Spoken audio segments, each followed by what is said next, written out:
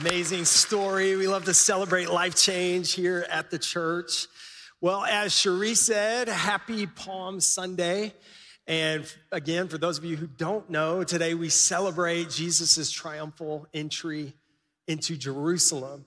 And I just want to encourage and challenge you today as individuals, as couples, and if you have kids, especially as a family, to take some time this week to read about this story and to read all the way through leading up to Easter. Read about the crucifixion and the resurrection. And here's why. This is something that as a family, we a couple years ago started to do with our kids as a way for them to understand why we celebrate and why we honor and why we follow this Son of God named Jesus. And I don't say that braggadociously like I'm the dad that's got it all together. I can tell you, I would love to tell you that my kids are perfect, but I got to tell you all, we did 2 days of Easter clothes shopping, and I can tell you with 3 girls and my wife, my family is far from perfect. And so if you saw us out at the malls and maybe you saw me a little less than being holy or pastoral, I apologize for things I said and looks I gave. But it's something that's been good for our family because I want my kids not just to read about Jesus, but I want them to understand. And when we have holidays and celebrations, I want them to know why we celebrate. And so I'm going to give you the chapters, and I want you this week, sometime, you don't have to do it all at once, but throughout the week, whether it's at dinner, maybe it's at bedtime in the morning, hey, as a family, read this together. If you don't have any kids and you got somebody that you love in your life, do it as a couple. If you're by yourself and you're single, do it by yourself. But I'm telling you, this will impact and make your Easter more special if you do it. So read starting in Matthew chapter 21, read through chapter 28. I know that's a lot of chapters, but I'm telling you, if you'll do that and you'll allow the word of God to start seeping into your life, it's gonna change the way that you view Easter and the way that you celebrate. And you're gonna realize that Easter isn't just a time where we get dressed up in our fancy clothes, and it's not about an Easter bunny and eggs, nothing wrong with that. But there's a reason that we celebrate, and there's a reason that we serve this guy called Jesus. And so I would encourage you to read that. But before we get to Easter, and before the seed of salvation was ever planted in the earth, there was work that Jesus did. And so I want to go a little ways back in Jesus's ministry today, and I want to look at a teaching that he gave to a group of people just like this. And in the nature of this story, we're gonna see the hearts of people, and we're also gonna see the goodness of God. That in spite of some struggles and pains and problems that we may have, we serve a God who is faithful to continue to pour out into our lives. And the reason that I wanna focus on this particular passage of scripture today is because I believe that on the inside of every single one of us is greatness. You may not know it. You may not even know why you came today. Maybe for some of you, you're just trying to look for purpose or understand why you're here. Maybe today was the last chance you were willing to give God to show you something in your life. And I just want to tell some people today that you were created on purpose, for a purpose, that God has placed something on the inside of you that he wants to do great things through your life and in your life. And I'm gonna show you today that it's not just so that you can be blessed, but so that you can bless other people. Amen. And I've come to realize that for a lot of people, the reason that we don't experience the fullness of everything that God has for us, and the reason that some of us have potential on the inside, but it never becomes realized, isn't because it's not there, but it's because for a lot of us, we are unwilling to put in the work to see it come to fruition. And so this morning, we're gonna go to work, and I'm gonna put you to work so that you can realize everything that God has in your life. And the title of my message today is Laying the Groundwork for Greatness. Would you pray with me as I pray for you? We're gonna dive into God's word together. Dear Heavenly Father, I just thank you so much for this moment and this time that we get to receive from you. I pray right now, God, help me to speak what I hear you saying, and I pray that their hearts would be open to receive it. God, I pray that you would grant them understanding. And Lord, most of all, I pray that they would walk away believing, because there is a community that needs you. And Lord, we want to be used mightily and greatly in this hour and in this season. So use us, I pray. In Jesus' name, amen, amen. I'm going to be reading out of Matthew chapter 13, and I'm going to start with verse 1 to kind of set the tone for where Jesus is. It says that same day, Jesus went out of the house and he was sitting beside the Sea of Galilee. But such large crowds gathered around him that he got into a boat and he sat there, positioning himself as a teacher, while the whole crowd stood on the shore. Can I tell you something, that if I didn't read any other scripture to you, I just read something that could change the community, that could change our church, that could change your life, that could change this nation, is found in this scripture right here. That when Jesus shows up, the people will come. Can I tell you something? We live in a day and age where it is time to put Jesus back at the forefront of every single thing that we do. Because when Jesus shows up on the scene, that's where healing takes place. And when Jesus shows up on the scene, that's where reconciliation takes place.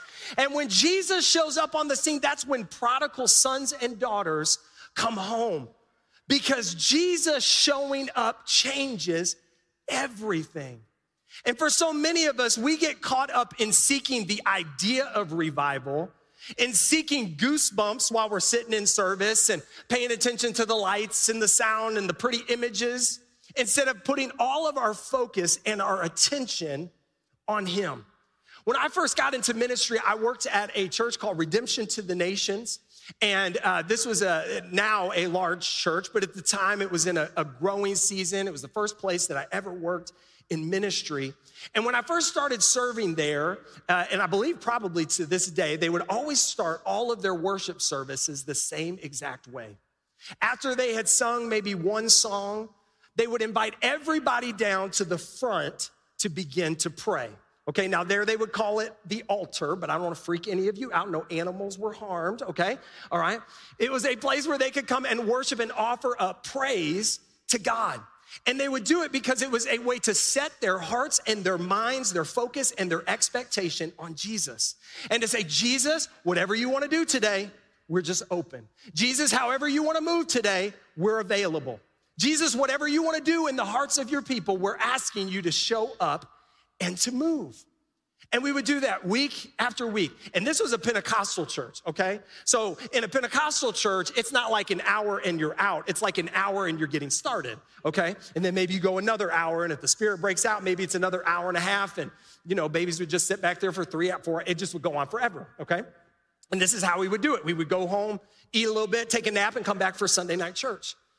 And one week we come back and it's kind of service as usual. We come in, the song happens, and they invite everybody down to pray and to begin to seek Jesus at a Sunday night church. And if you've ever been to Sunday night church, it's not quite as full as Sunday morning, all right? It's the faithful few that show up for Sunday night church. And we began to pray, and there was a special speaker that was there that night, and they started praying, and he started preaching, and all of a sudden, the Spirit of God just breaks out in that place. I don't know any other way to explain it except that God began to move in ways that none of us could articulate. And it was out of that moment that revival in Chattanooga was birthed. And it may have not got the media attention that Asbury and all these other things got.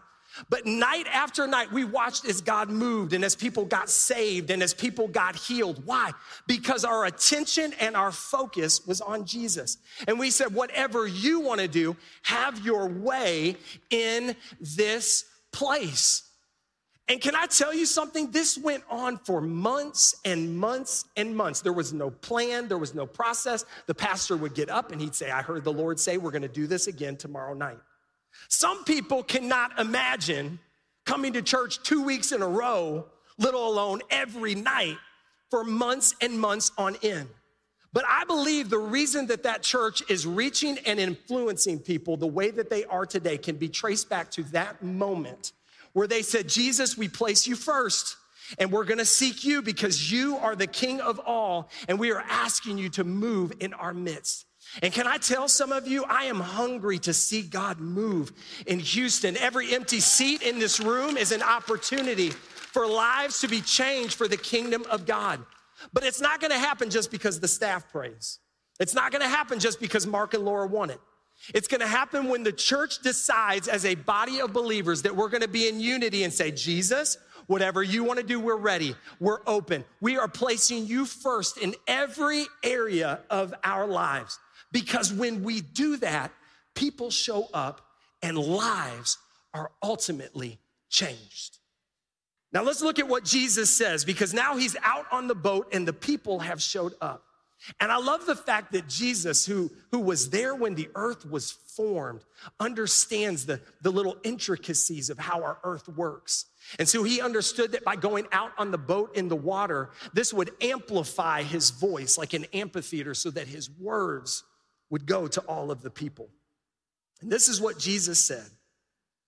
He said, he told them many parables saying, listen carefully, a sower went out to sow seed in his field. And as he sowed, some seed fell beside the road between the fields, and the birds came and they ate it. And other seed fell on rocky ground where they did not have much soil. And at once they sprang up because they had no depth of soil. But when the sun rose, they were scorched, and because they had no root, they withered away. Other seed fell among thorns, and the thorns came up and choked them out. And other seed fell on good soil and yielded grain, some 100, some 60, and some 30. He who has ears to hear, let him hear and heed my words. On the outside looking in, this could appear like Jesus is just preaching a little simple message. He's using the illustration, talking about seeds and farming. But the truth is that what Jesus is walking people through is the hearts and the posture of people's hearts and the goodness of God and how he pours out into those hearts. And in just a little bit, I'm gonna take you through each one of these types of soil, and I'm gonna show you how it is a progression ultimately to what Jesus has commanded us to do, which is to be fruitful and multiply. But before we get there, the disciples are a little bit confused. I love the fact that Jesus chose people that didn't know it all. They didn't all have degrees. They weren't all the smartest people in the room. They were everyday people that chose to follow him. And along the way, they didn't always get it right. They didn't always understand everything that he was teaching. And so they asked him, they said, Jesus, why are you preaching in stories? Why are you telling these parables? Why can't you just tell people like it is? And Jesus gives an explanation that I believe gives us insight into the problem that is facing our generation today. Check this out. He said in verse 11, to you it has been granted to know the mysteries of the kingdom of heaven, but to them it has not been granted. For whoever has spiritual wisdom, because he is receptive to God's word, to him more will be given, and he will be richly and abundantly supplied.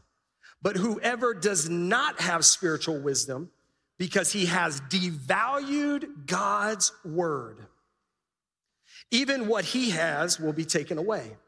This is the reason I speak to the crowds in parables, because while having the power of seeing, they do not see.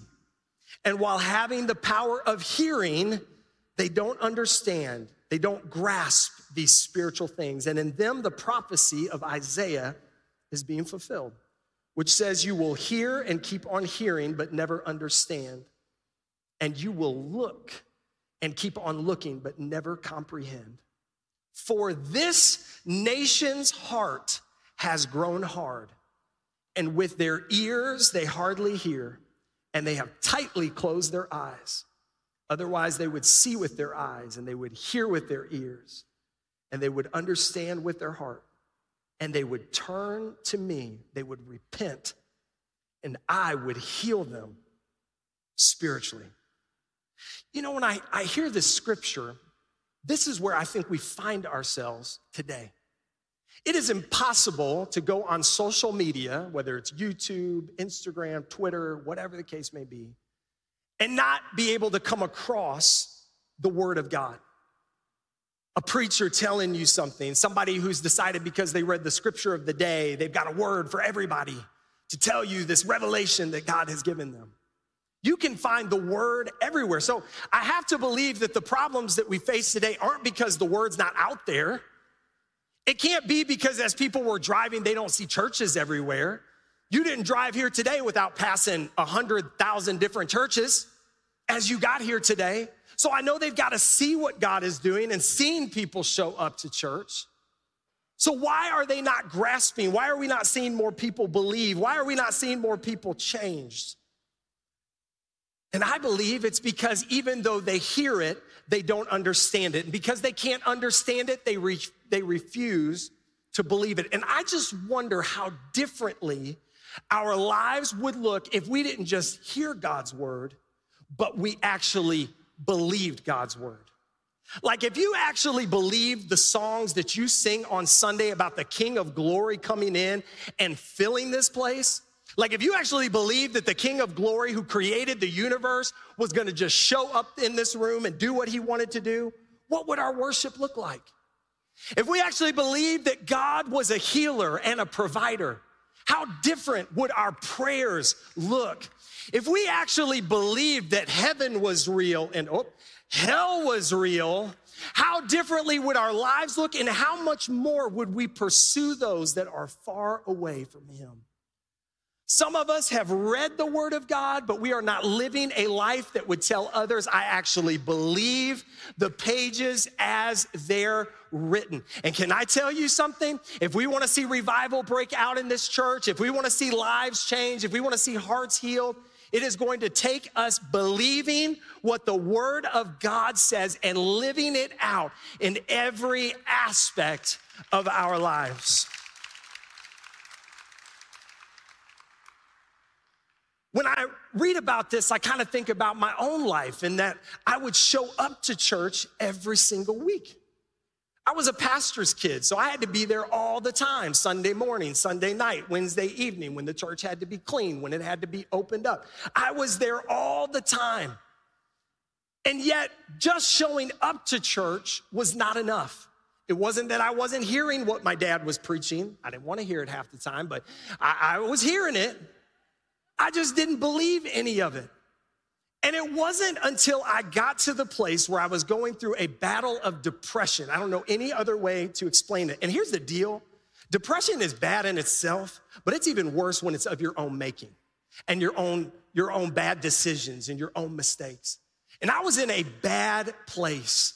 And I got so broken and so lonely and so depressed that I started to do three things. I would only do three things, I guess maybe four.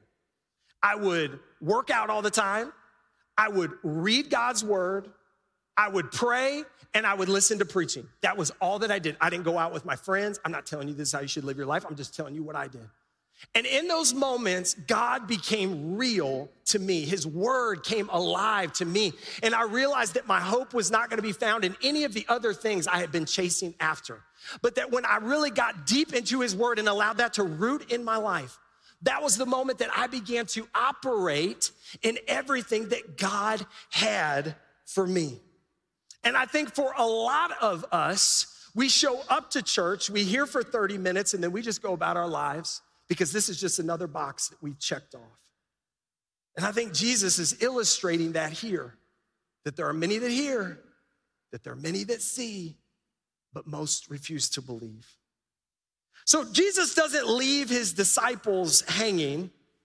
He begins to break down this word. And I want to break this down, and I want to go through each type of heart that he goes through.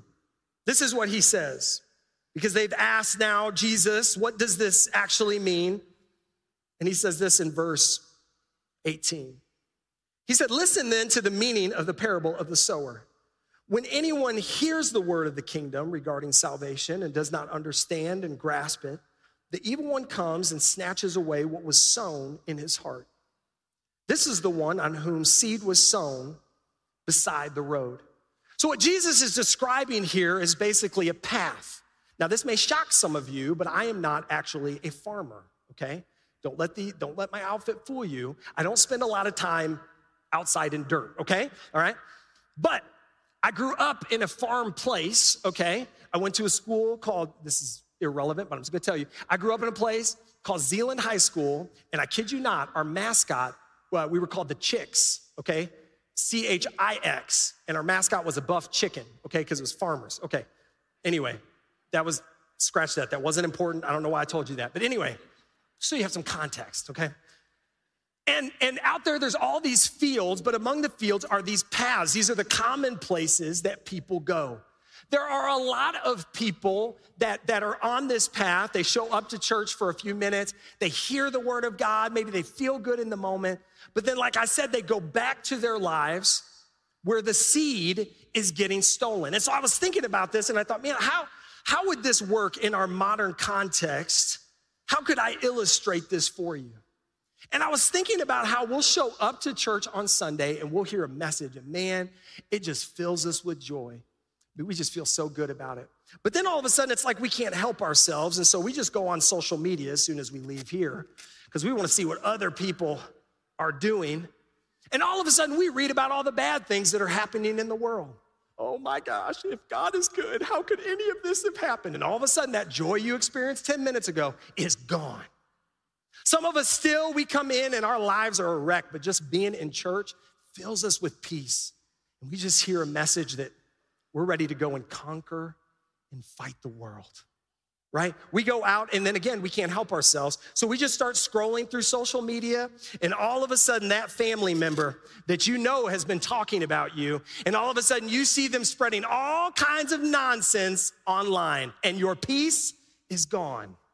And you are immediately filled with anger and rage, not because somebody did something to you, but because of something that you read online.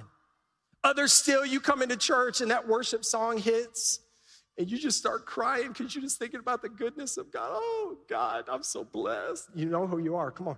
Oh, thank you, Jesus. You know, mascara's running all over, you know, hoping the cameraman comes and gets it while you're in that moment. You know, no, that's none of you. All right? So you're there and oh, you're just thinking about the blessings of God.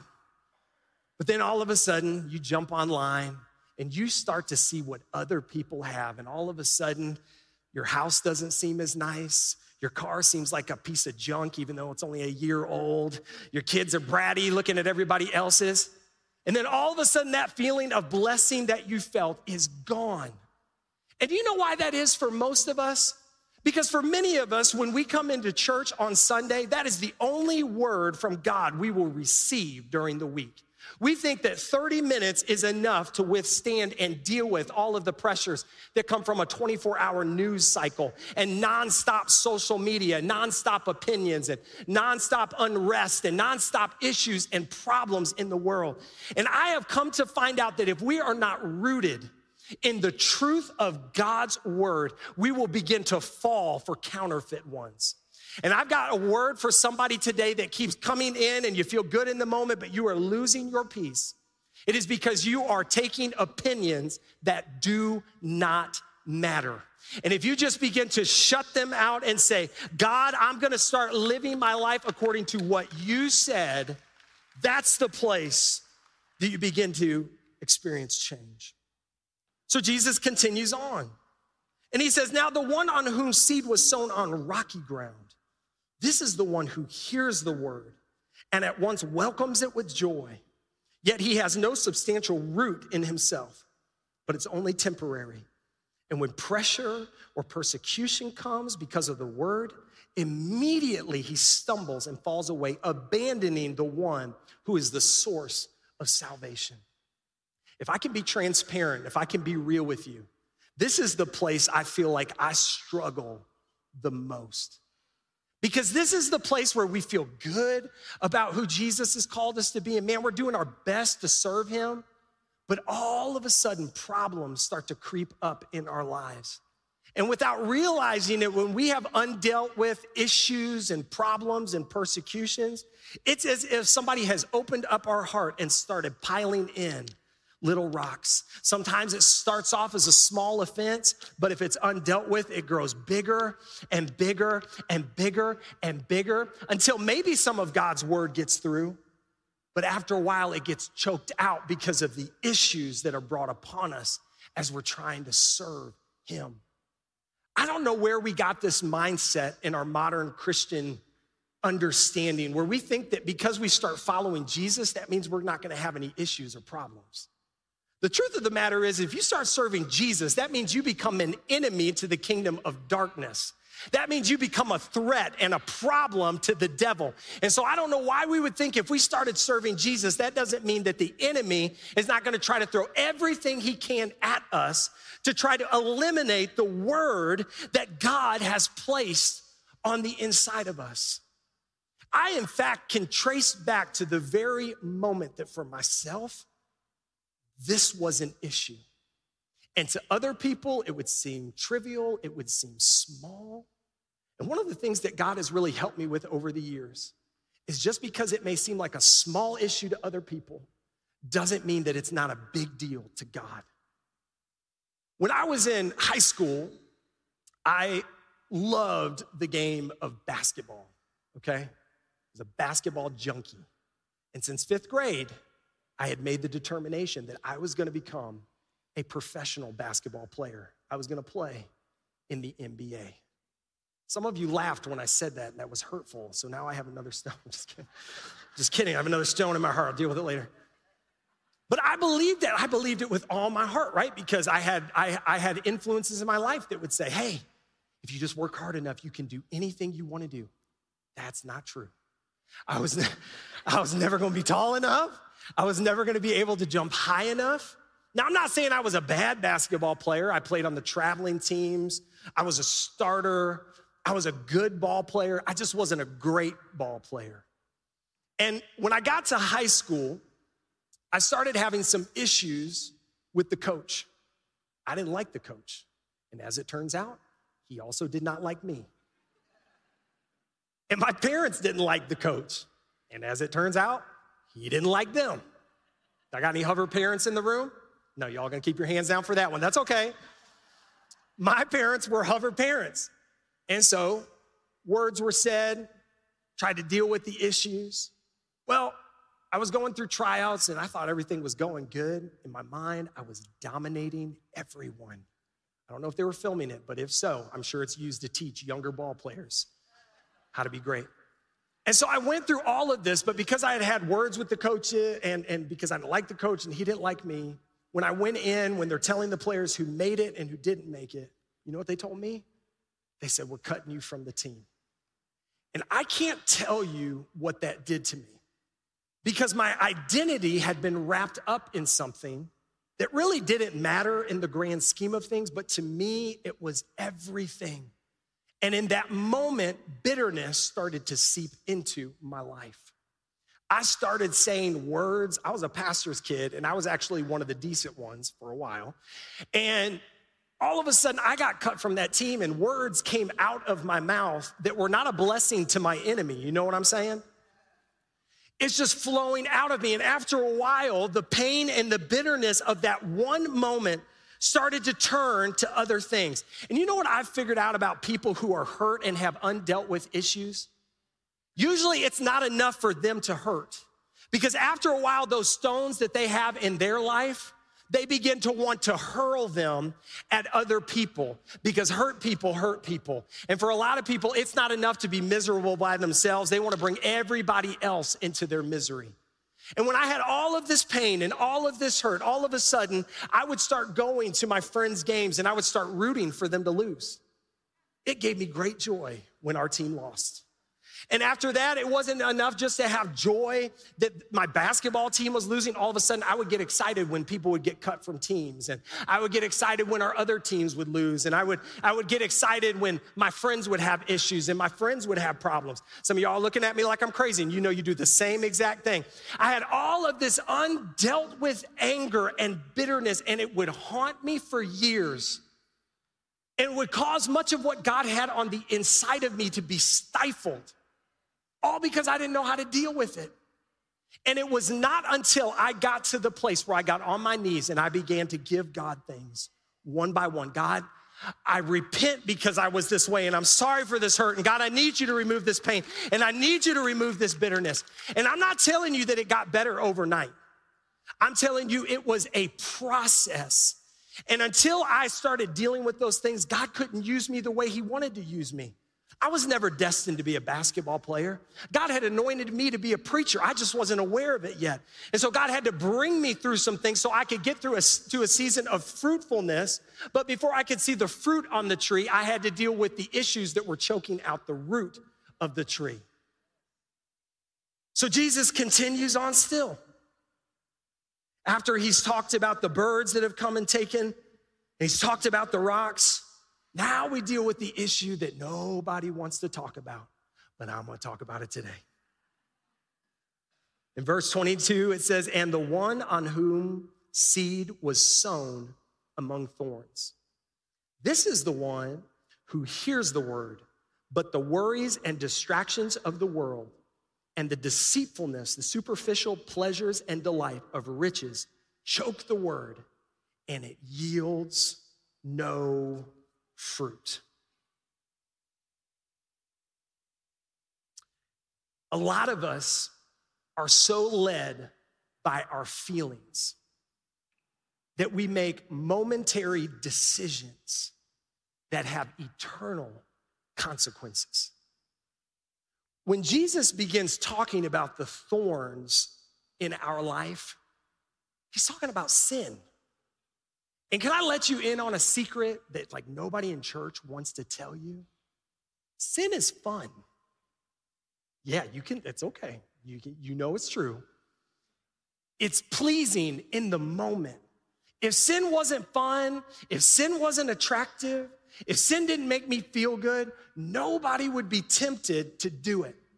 But the problem is, the longer you let little sins into your life, after a while, it grows into something that will begin to cut you and begin to hurt you and begin to keep you from everything that God has and wants to do in your life. And a lot of us don't understand that we're making decisions today that will affect us forever.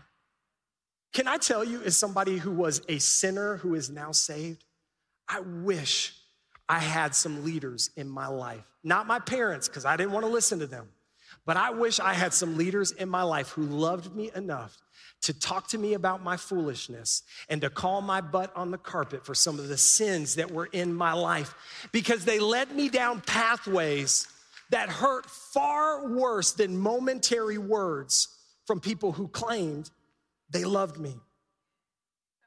After Jesus gets through all of this, we finally get to the last set of soil.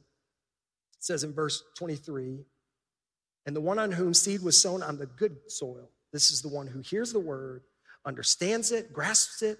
He indeed bears fruit and yields, some 100 times, some 60 times, and some 30. This is the goal. And you know where we make a mistake a lot in church is we just tell you to go over here, but we never tell you how to deal with stuff along the way to actually get there and be successful. And a lot of times, even if we manage to make it here, a lot of us assume that the point of being in good soil is just to collect more seeds. Oh, give me another word. Play all the music songs that I like, because the worship's, I mean, it's kind of about God, but it's really more about what I like and how loud I like it or how loud I don't like it. And turn those lights down because it's killing my vibe and my mood this Sunday morning. And oh man, I got to go to a small group just so you know I can hear some more, so I can consume more of the word and so I can have more.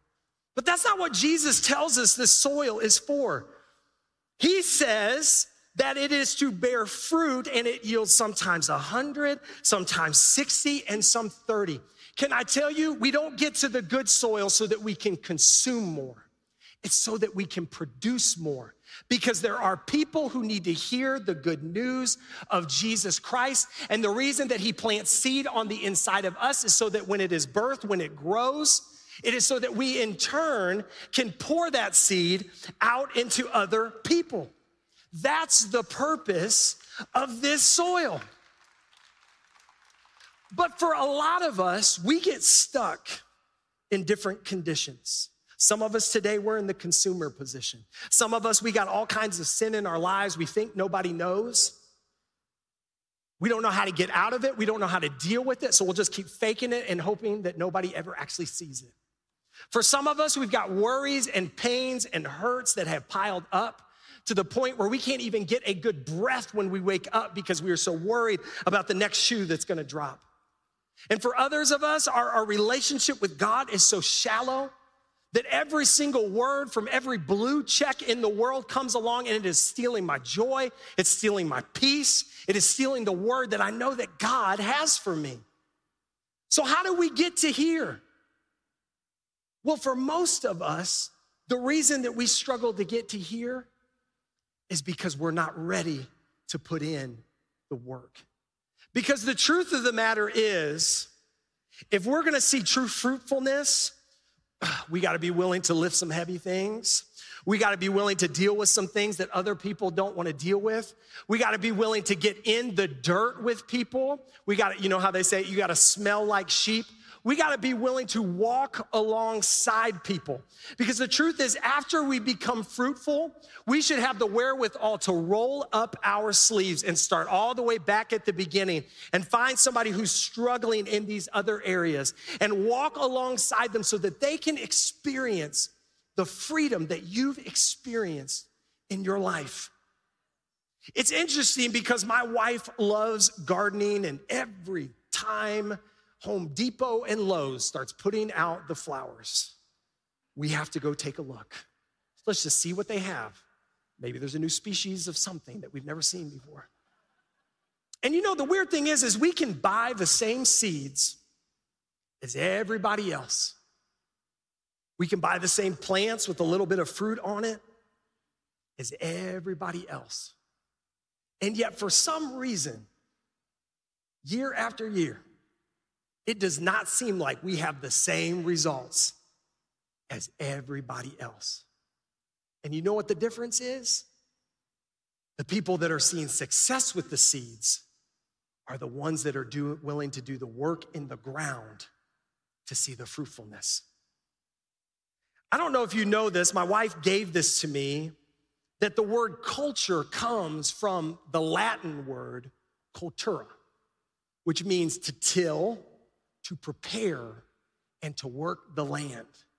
Some of us are praying, oh God, change our culture. Oh God, change the culture of this generation. Oh God, change the culture of our nation. God, change the culture of me. Well, if you wanna see a change, you gotta be willing to do the work. Jesus said this in Matthew chapter 28, verse 19 and 20. He said, go therefore and make disciples of all nations. Help the people to learn of me, believe in me, obey my words, baptizing them in the name of the Father, the Son, and the Holy Spirit, teaching them to observe everything that I have commanded you. And lo, I am with you always, even to the end of age. The mandate that Jesus gave us was to make disciples. Guess what? That is a continual process that doesn't end. We are constantly working with people and through people to try to help them to get to here. When I studied this scripture, I'd never seen this before. I'd never thought about this. But if you'll notice, the sower in this story continues to pour out on the thorns, on the fruitful place, on the rocks, on the path. Without measure, we serve a God who is generous because he knows, hey, might be a small one, but there's a chance. Even among the thorns, something can grow. There's a chance. Even among the rocks, something can grow. There's a chance. Even among the birds, something can grow. And you know, I never realized this before, but every single ounce of soil and every single one of these is the exact same. The only thing that's different is what's mixed in with it. The way that they would cultivate the land back then isn't the way that we would do it today. Today we think about it and we think, okay, we go out and we work the ground and then we plant the seeds. But back then they would plant the seeds and then they would plow the ground. So whatever was in that ground got plowed in with the seed.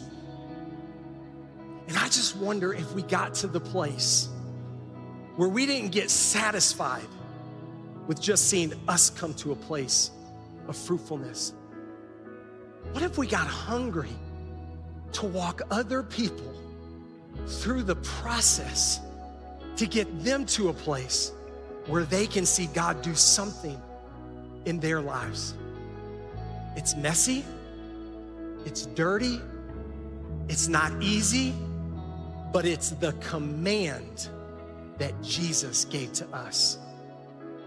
What if, instead of judging this social media generation and getting angry at them because they don't understand and they question everything we've been doing for years, what if instead of letting the birds come in and snatch those words away, what if we acted like watchmen on the wall and we began to engage every one of their questions and every one of their concerns and taught them that it's okay to have doubts, but you can have the faith to get through it?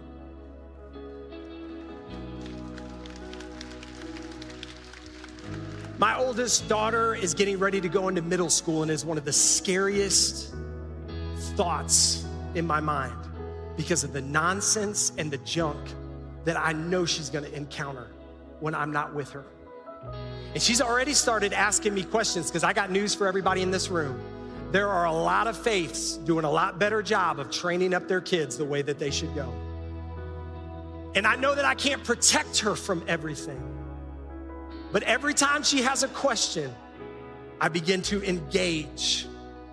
I may not have all the answers, but we're gonna work it out together, because I don't wanna ever see the enemy or give him an opportunity to steal what God's planted on the inside of her. What if instead of watching people when they come into church and seeing pain and hurt, what if instead of acting like we all got it together, let's be real, we all like to come in and smile, we don't want people to know what's going on. We're supposed to be the church. I should be able to come to you and tell you when I'm hurting and when I'm in pain. But for many of us, the response when we see this, I'll pray for you, love you, praying for you, send. And you know you ain't praying for nobody.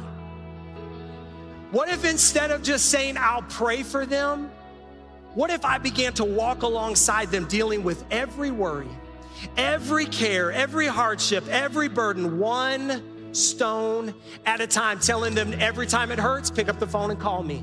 Every time you're in despair, you got my number. What if we started doing the work that Jesus did when he walked alongside his disciples? And then here's the tough one, dealing with the sin, because we'd rather ignore it. It's too controversial, might get us canceled, might make somebody offended, might make somebody upset.